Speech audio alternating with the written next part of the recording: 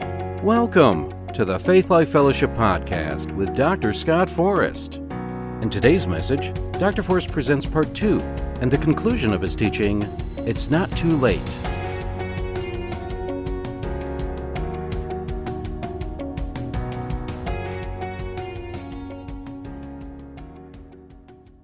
All right, so we've been talking about it's not too late, and in part 1 last week, we introduced a radical concept when it comes to the topic of time. Let me just put it to you this way. It's not too late to do something great for God. I don't care what your age is. I don't care what mistakes you've made. It's not too late. There's a guy by the name of Yogi Berra. Some of you have probably heard of him. He was with the New York Yankees baseball team when they were perennial World Series champions from about 46 to 62. And he had these really awesome sayings. The most famous you've probably heard, he said, "It ain't over till it's over." Amen? It ain't over till it's over. And he had another one that has nothing to do with this message, but I think it's cool, so I'm going to give it to you. It's like deja vu all over again. That was Yogi Berra. So Yogi Berra said it ain't over until it's over. Some people say until the fat lady sings. It ain't over till it's over. But God says about your dream, it ain't over ever. He says it ain't over ever. That means He's already factored in all the time that was lost through all the bad decisions and wrong turns you made and the ones you're going to make. And if you'll cooperate with Him and remain faithful and be willing to repent, to forget the past and press toward your future, God will get you where you need to be when you need to be there. Amen? So what I want to do now is cover some of the scriptures that we studied last week because they bear repeating. They're so powerful. We're not going to hit all of them, but there are a few we really need to reiterate. They are so powerful. They're so full of revelation. So if you missed last week, I encourage you to pull up the podcast and listen to it when you get a chance. Let's begin with Paul's words from Philippians chapter 3. Amen. You know, this is Philippians 3, the first part of verse 10, and then verse 12 through 14 in the Amplified. I just want you to sink your teeth into this because it's very, very powerful.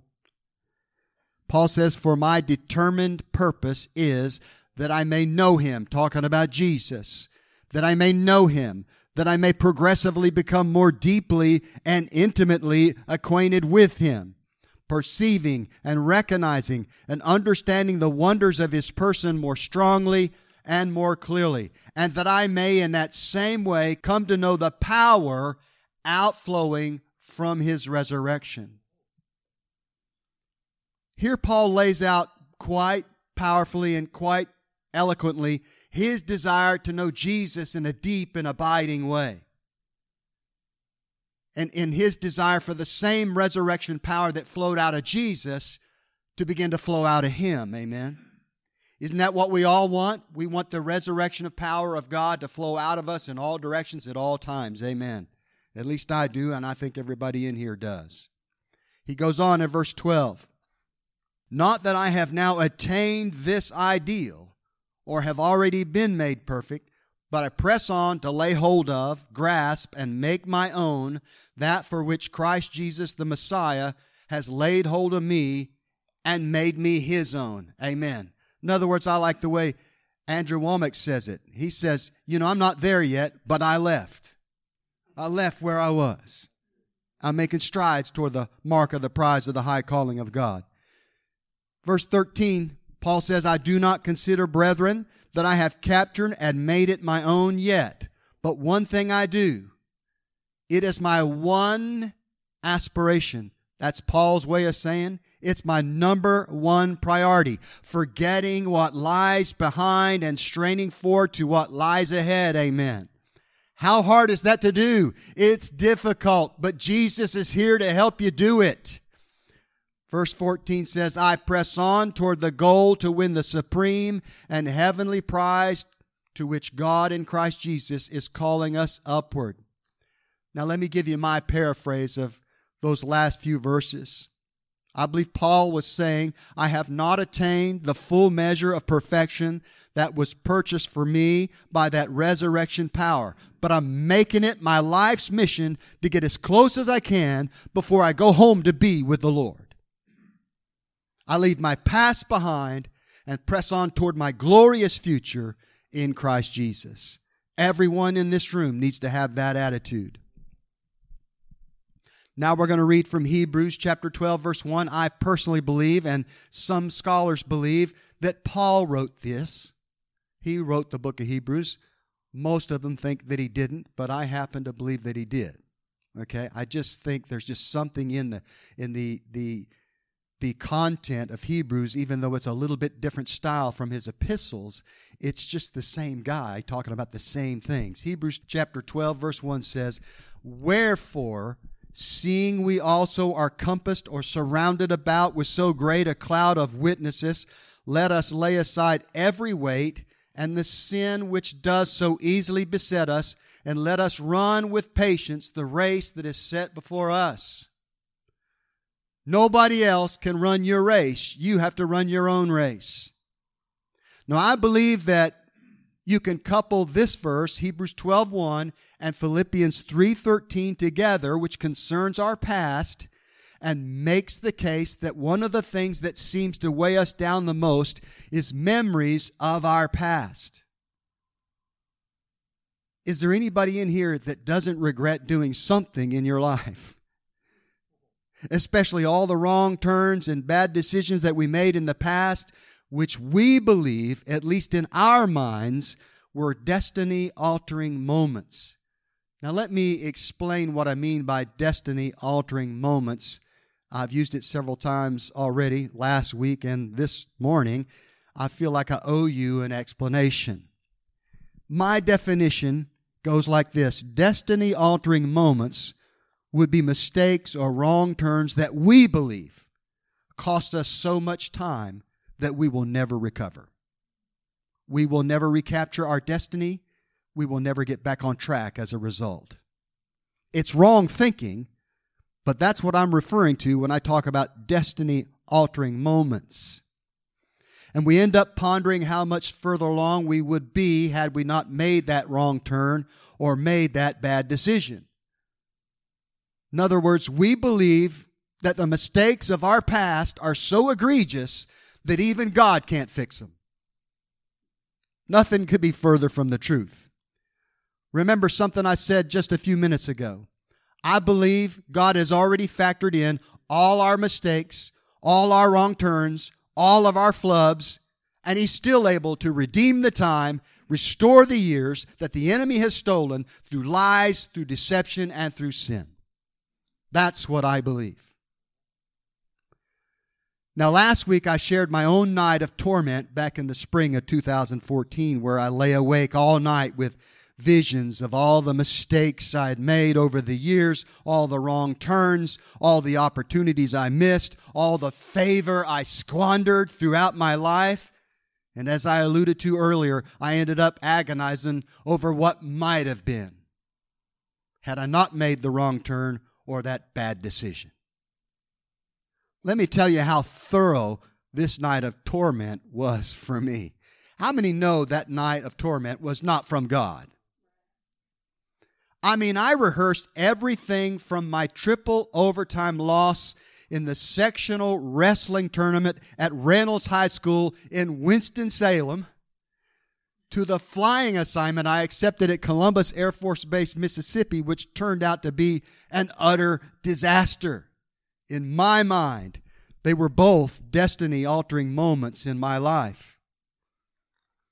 Had I not underestimated my opponent, who I'd beaten easily twice before, I could have made it to the state championships. I mean, at the time of this encounter in 2014, it had been 40 years. But I still found myself reliving that moment when my opponent, who I'd beaten twice before, made a move I wasn't ready for, which won him the match 3-2 in triple overtime. I mean, I was the number 1 seed in the tournament. I was so crushed by that loss that I was still pining over it. As I said, 40 years later. That's pretty sad. You could probably call it pathetic.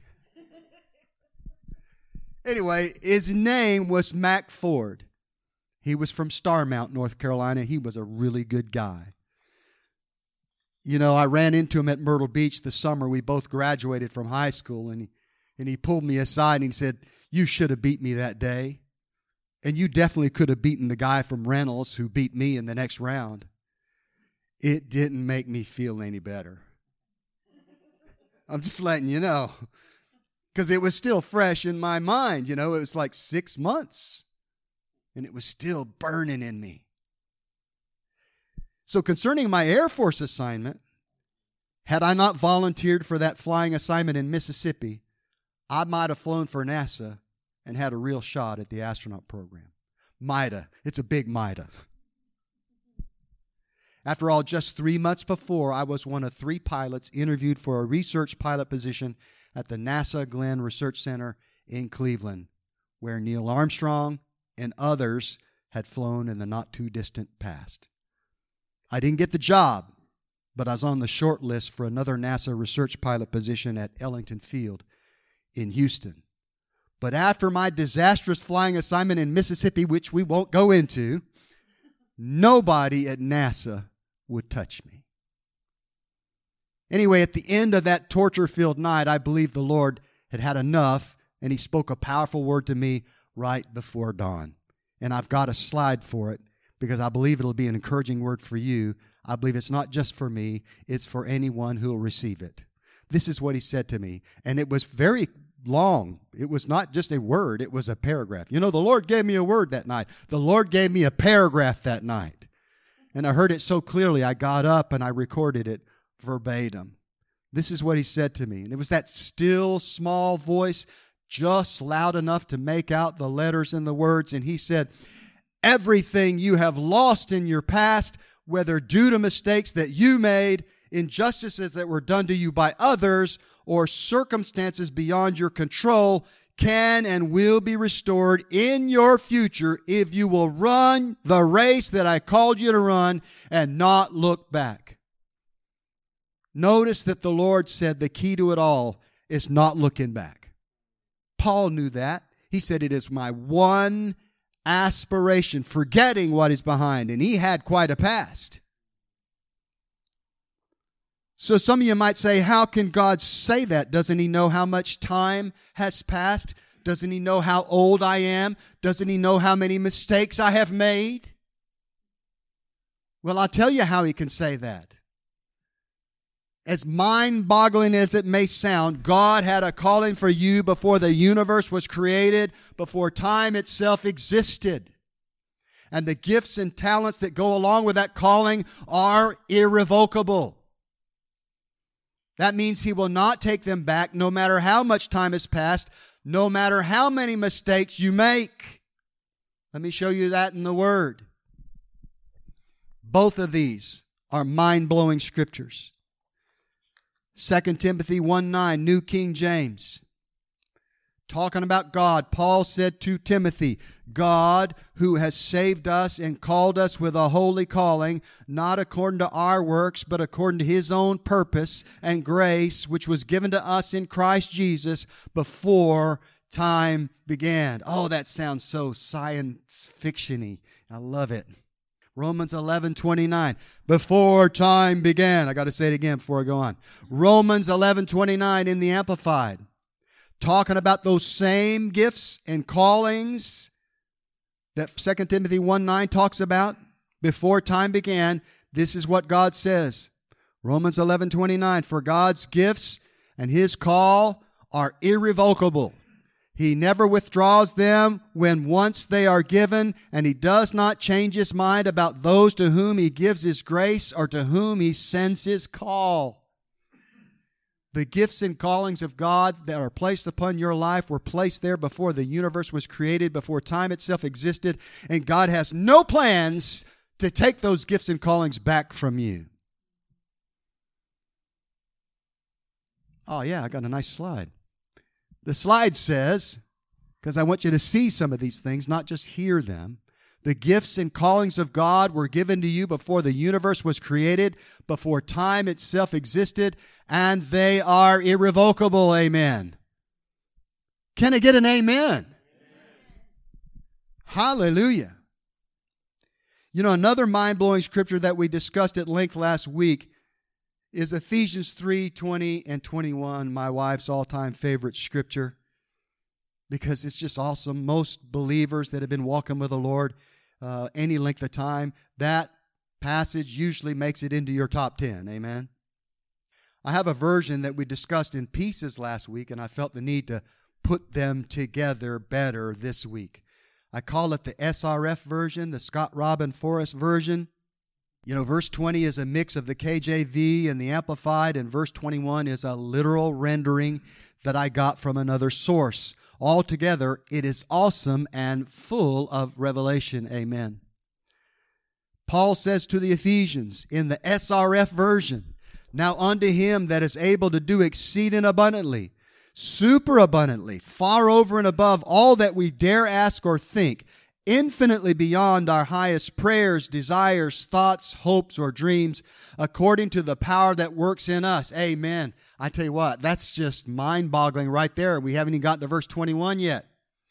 Unto him be glory. Unto who be glory? The one who is able to do all these fantastic things we just read in verse 20, beyond our wildest imaginations, according to the resurrection power of God that lives within us in the church and in Christ Jesus, throughout all generations, time without end. Amen, or so be it. You know, preachers say this all the time, that time will one day come to an end, or there is no time in the spirit realm, there is no time in heaven, but I beg to differ. First of all, we just read something absolutely opposite to that, time without end. If you go over to Revelation chapter 8, you'll find that when Jesus opened the seventh seal in the vision that John had, we call it the book of Revelation, it says there was silence in heaven for a period of about a half an hour. So it may not be the same as our time, but the Bible says there is some kind of time in heaven in the spirit realm. It's different, but it is time. And this is my logic here, and if there is time in heaven, then there must be time on earth, because Jesus said, "Thy will be done on earth as it is in heaven." And most people don't think about this. I don't have time to go into it. That's because the earth was a created place, and whether you think about it like this or not, but heaven was a created place. And if the earth and heaven had a time that they were created, then they exist in the realm of time, therefore time exists in both realms. Getting back to the main point.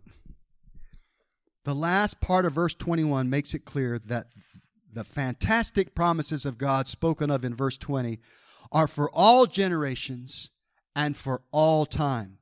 You know, the King James says, world without end. But that word there, translated world in the King James, is the Greek word aeon. It means a span of time. Therefore, in context, correctly translated, it means a span of time with no end. Time with no end. We got plenty of time, folks, because it's going to last forever and ever and ever and ever. There will be no end to time. There's plenty of time to get all the things that God has placed in your heart fulfilled in your life. There's plenty of time. Hallelujah. Glory to God. I rejoice in that. You know, you get a little older, you start thinking about time a lot, don't you? Hey, amen. So, literally in context, as I said, a span of time without end. That means that there's plenty of time for you and I to fulfill our calling, as long as we view time in the broader sense. Time that spreads across your first life and then into your next life. The bigger picture that we talked about last week, remember that? The panoramic view. So it doesn't matter how much time has passed, how old you are, or how many mistakes you've made. There is plenty of time for God to fulfill everything He has promised to do in and through you. I said this last week, and it's worth saying again this week. I got a slide for it. This is an original quote, by the way. I believe the Lord gave it to me. If God was the author of time, how can time stop God from fulfilling what He Himself has authored in your life? Amen. Amen. That's comforting to me. Well, what's the answer to the question? This is what you call a rhetorical question. What's the answer? If God was the author of time, how can time stop God from fulfilling what He Himself has authored in your life? Well, the answer is in the statement. Time can't stop God from fulfilling what He has authored in your life. Just trust in God's ability to bring those gifts and callings forth no matter where you are on your timeline with God. Amen. You got a timeline, and on that timeline, you have significant events that you need to fulfill. Now, I wasn't going to share this, but I'll go ahead and share it. But I had a supernatural visitation in the summer of 1991 when Trish and I and our young girls that were still with us, they were little toddlers. We were living in Minden, Louisiana, and we had a loft bedroom. And after church one day, we always went to Johnny's. It was the place to go. Johnny's Pizza, the best pizza in the state of Louisiana. I see some people disagreeing with me. What is the kind that you like? Come on, the pizza, the one that... Yeah, what's it called? Sweep the Swamp. No hairy fish, no anchovies. That was she would get the Sweep the Swamp, no anchovies. So anyway, after church, after Johnny's, feeling a little heavy, she was watching the girls. I said, baby, I got to go take a nap. So I walked up to the loft and I plopped on the bed, and immediately I was in the Spirit, and the Lord spoke to me in an audible voice, and He said, the next significant event on your timeline will occur in October of 1995. And I was like, whoa, what? What's the rest? What's significant about it? Why are you telling me about it 5 years from now? 5 years from then. So anyway, it illustrated the point in my life forever that you do have a timeline, and God is watching your timeline, and He's trying to help you get to those significant events along your timeline until you get to the prize of the high calling of God in Christ Jesus. Amen. He wants to help you. He wants to cooperate with you. Hallelujah. Hallelujah. If I had time, I'd share what happened in October of 1995. It's a long, long story, but the Lord nailed it. He read my mail, and He did it 5 years before it happened. Hallelujah. Hallelujah. All right, let me wax scientific for a minute. Your life, whether you realize it or not, is a continuum, speaking of timelines. Your life is a one-way continuum. That's a scientific way of saying that once it has begun, there will be no end to it. You had a beginning, but you will never, ever have an ending. God is the only one who's truly eternal because He always existed and always will exist. But we had a beginning. We're kind of like God, but we're not like God in the eternal sense. We will have no ending, but we did have a beginning. So we will forever be different from Him in that way. And I believe that the dreams God places in your heart, if you hold fast to them, if you pursue them, if you're faithful to your calling, those dreams will inevitably follow you along that continuum, along that timeline, even into the next life. This is something people don't think about. Like I said last week, people think it's going to be boring. You're going to worship God all the time, and you're not really going to do anything. You're not going to have jobs or assignments. You're not going to have dreams anymore. You're not going to want nice furniture and a nice house or anything like that. Nothing could be further from the truth, but we're not going to go backwards. We're going forwards. Those dreams will inevitably follow you along that continuum, along that timeline, even into the next life. Now, to help you see that this is a real possibility, that this really does happen, I've got a scripture example in the life of the prophet Elisha that is my proof positive that this is a real principle that does come to pass. Dreams do follow you into the next life. And let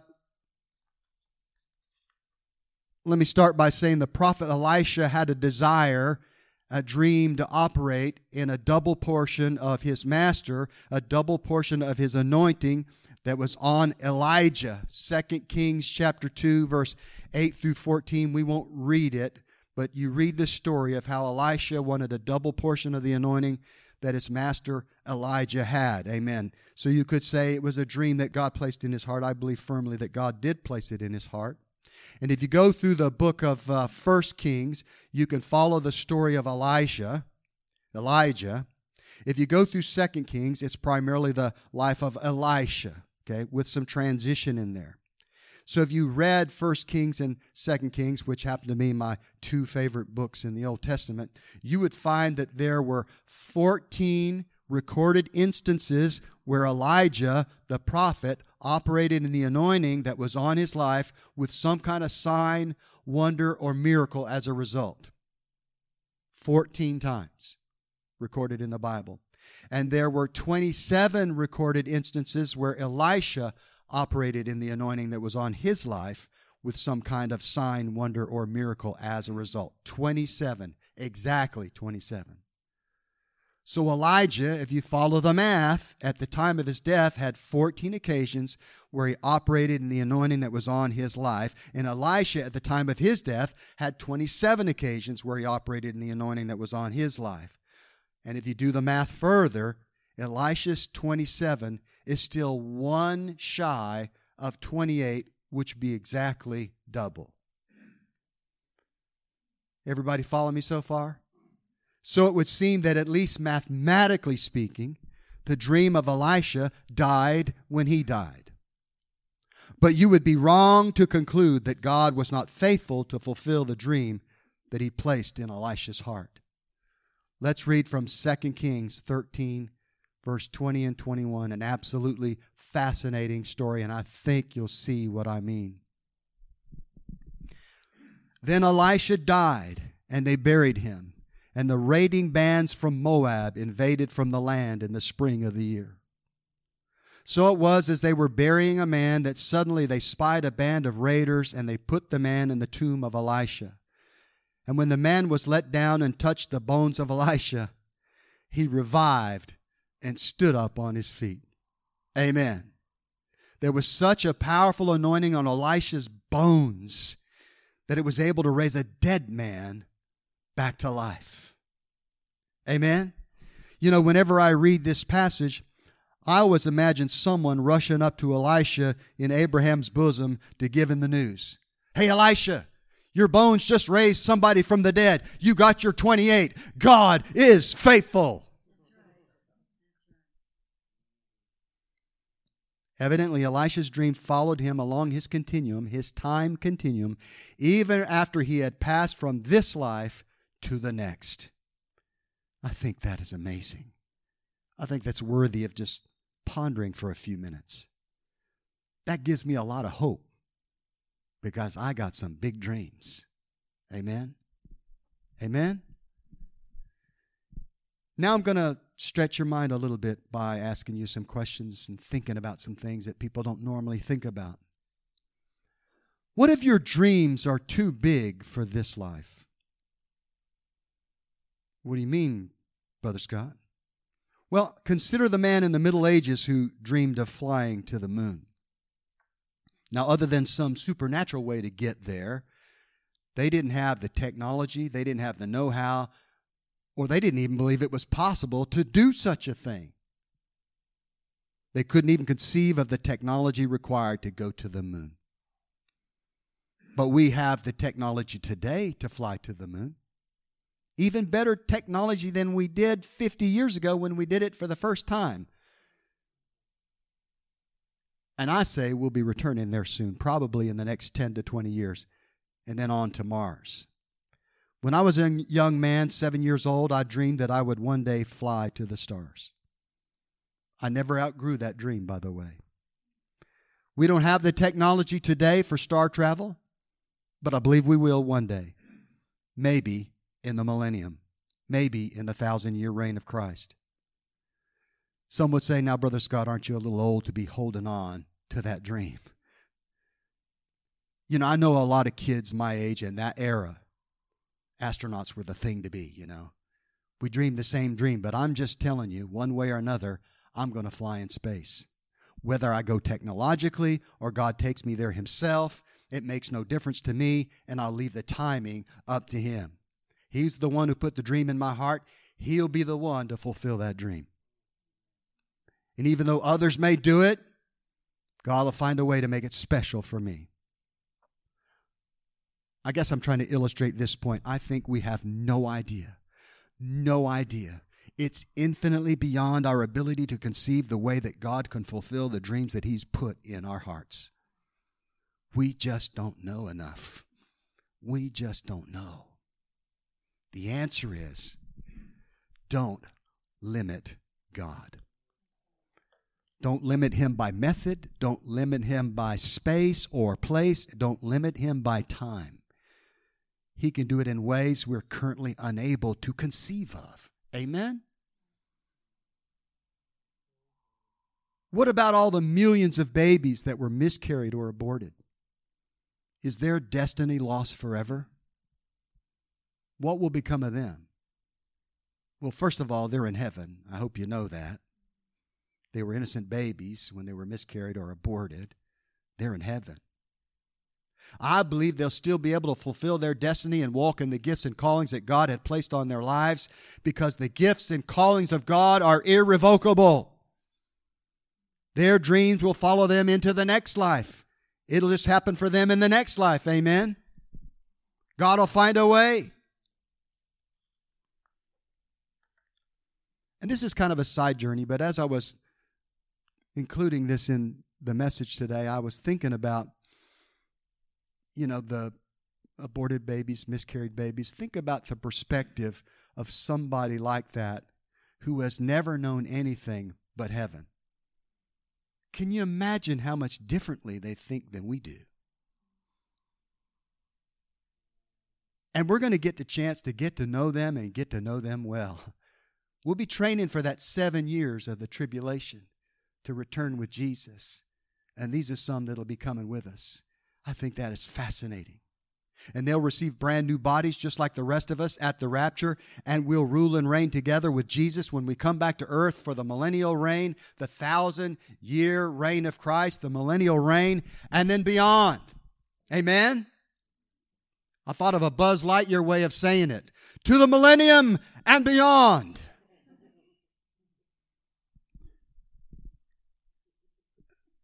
So let me wrap this up by making the following statement. It doesn't matter whether you think Jesus is coming back in our lifetime or not. It just doesn't matter.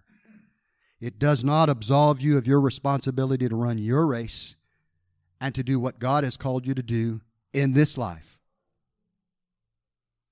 In fact, I believe that we're writing our resume for what we'll do in the millennium right now by how faithful we are to fulfill the gifts and callings of God in this life. And your assignment in the millennium will depend on how faithful you were in the first life. Too many people have an escape mentality when it comes to end times, but we've got a planet full of people, 7 billion people, and most of them don't know Jesus. I know it'd be great. It'd be so much easier if Jesus took us out of here tomorrow. How many times have we said we just want to eject? Let's just get out of here. We want a biblical ejection. We're punching out, you know. It's just too tough. But we've got a lot of work to do. Listen, I believe Jesus is coming back soon, but his soon and our soon are not always the same, amen? 2,000 years ago, he said, "Behold, I come quickly." That must be heaven's quickly. So with all this in mind, what's the best way to navigate the end times question on everybody's mind? When's Jesus coming back? Soon or later? Live your life like He's coming back tomorrow, but plan your life like He's not coming back for 100 years. That way, when He comes for you, He'll find you running your race. And I'd rather be running and Him catch up with me and says, time to get out of here, than sitting around twiddling my thumbs, amen? Just waiting to be snatched out. It's not going to be a rescue operation. It's going to be a departure of the glorious church, and the enemy's going to be glad to get rid of us. Amen. But I'm not here to preach on that. Amen. Here's the bottom line. I'll end with this. It's not too late. It's never too late to do something great for God. Amen. Amen.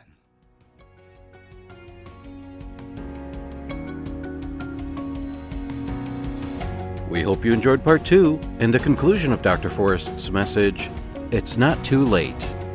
If you are in the Wilmington area and are looking for a place to worship, come join us on Sunday at 10 a.m. for coffee and fellowship and 10:30 for worship and service. If you would like to learn more about us and hear more of Dr. Forrest's teachings, visit our website at gofaithlife.com. Also, visit and like our Facebook page at Faith Life Wilmington.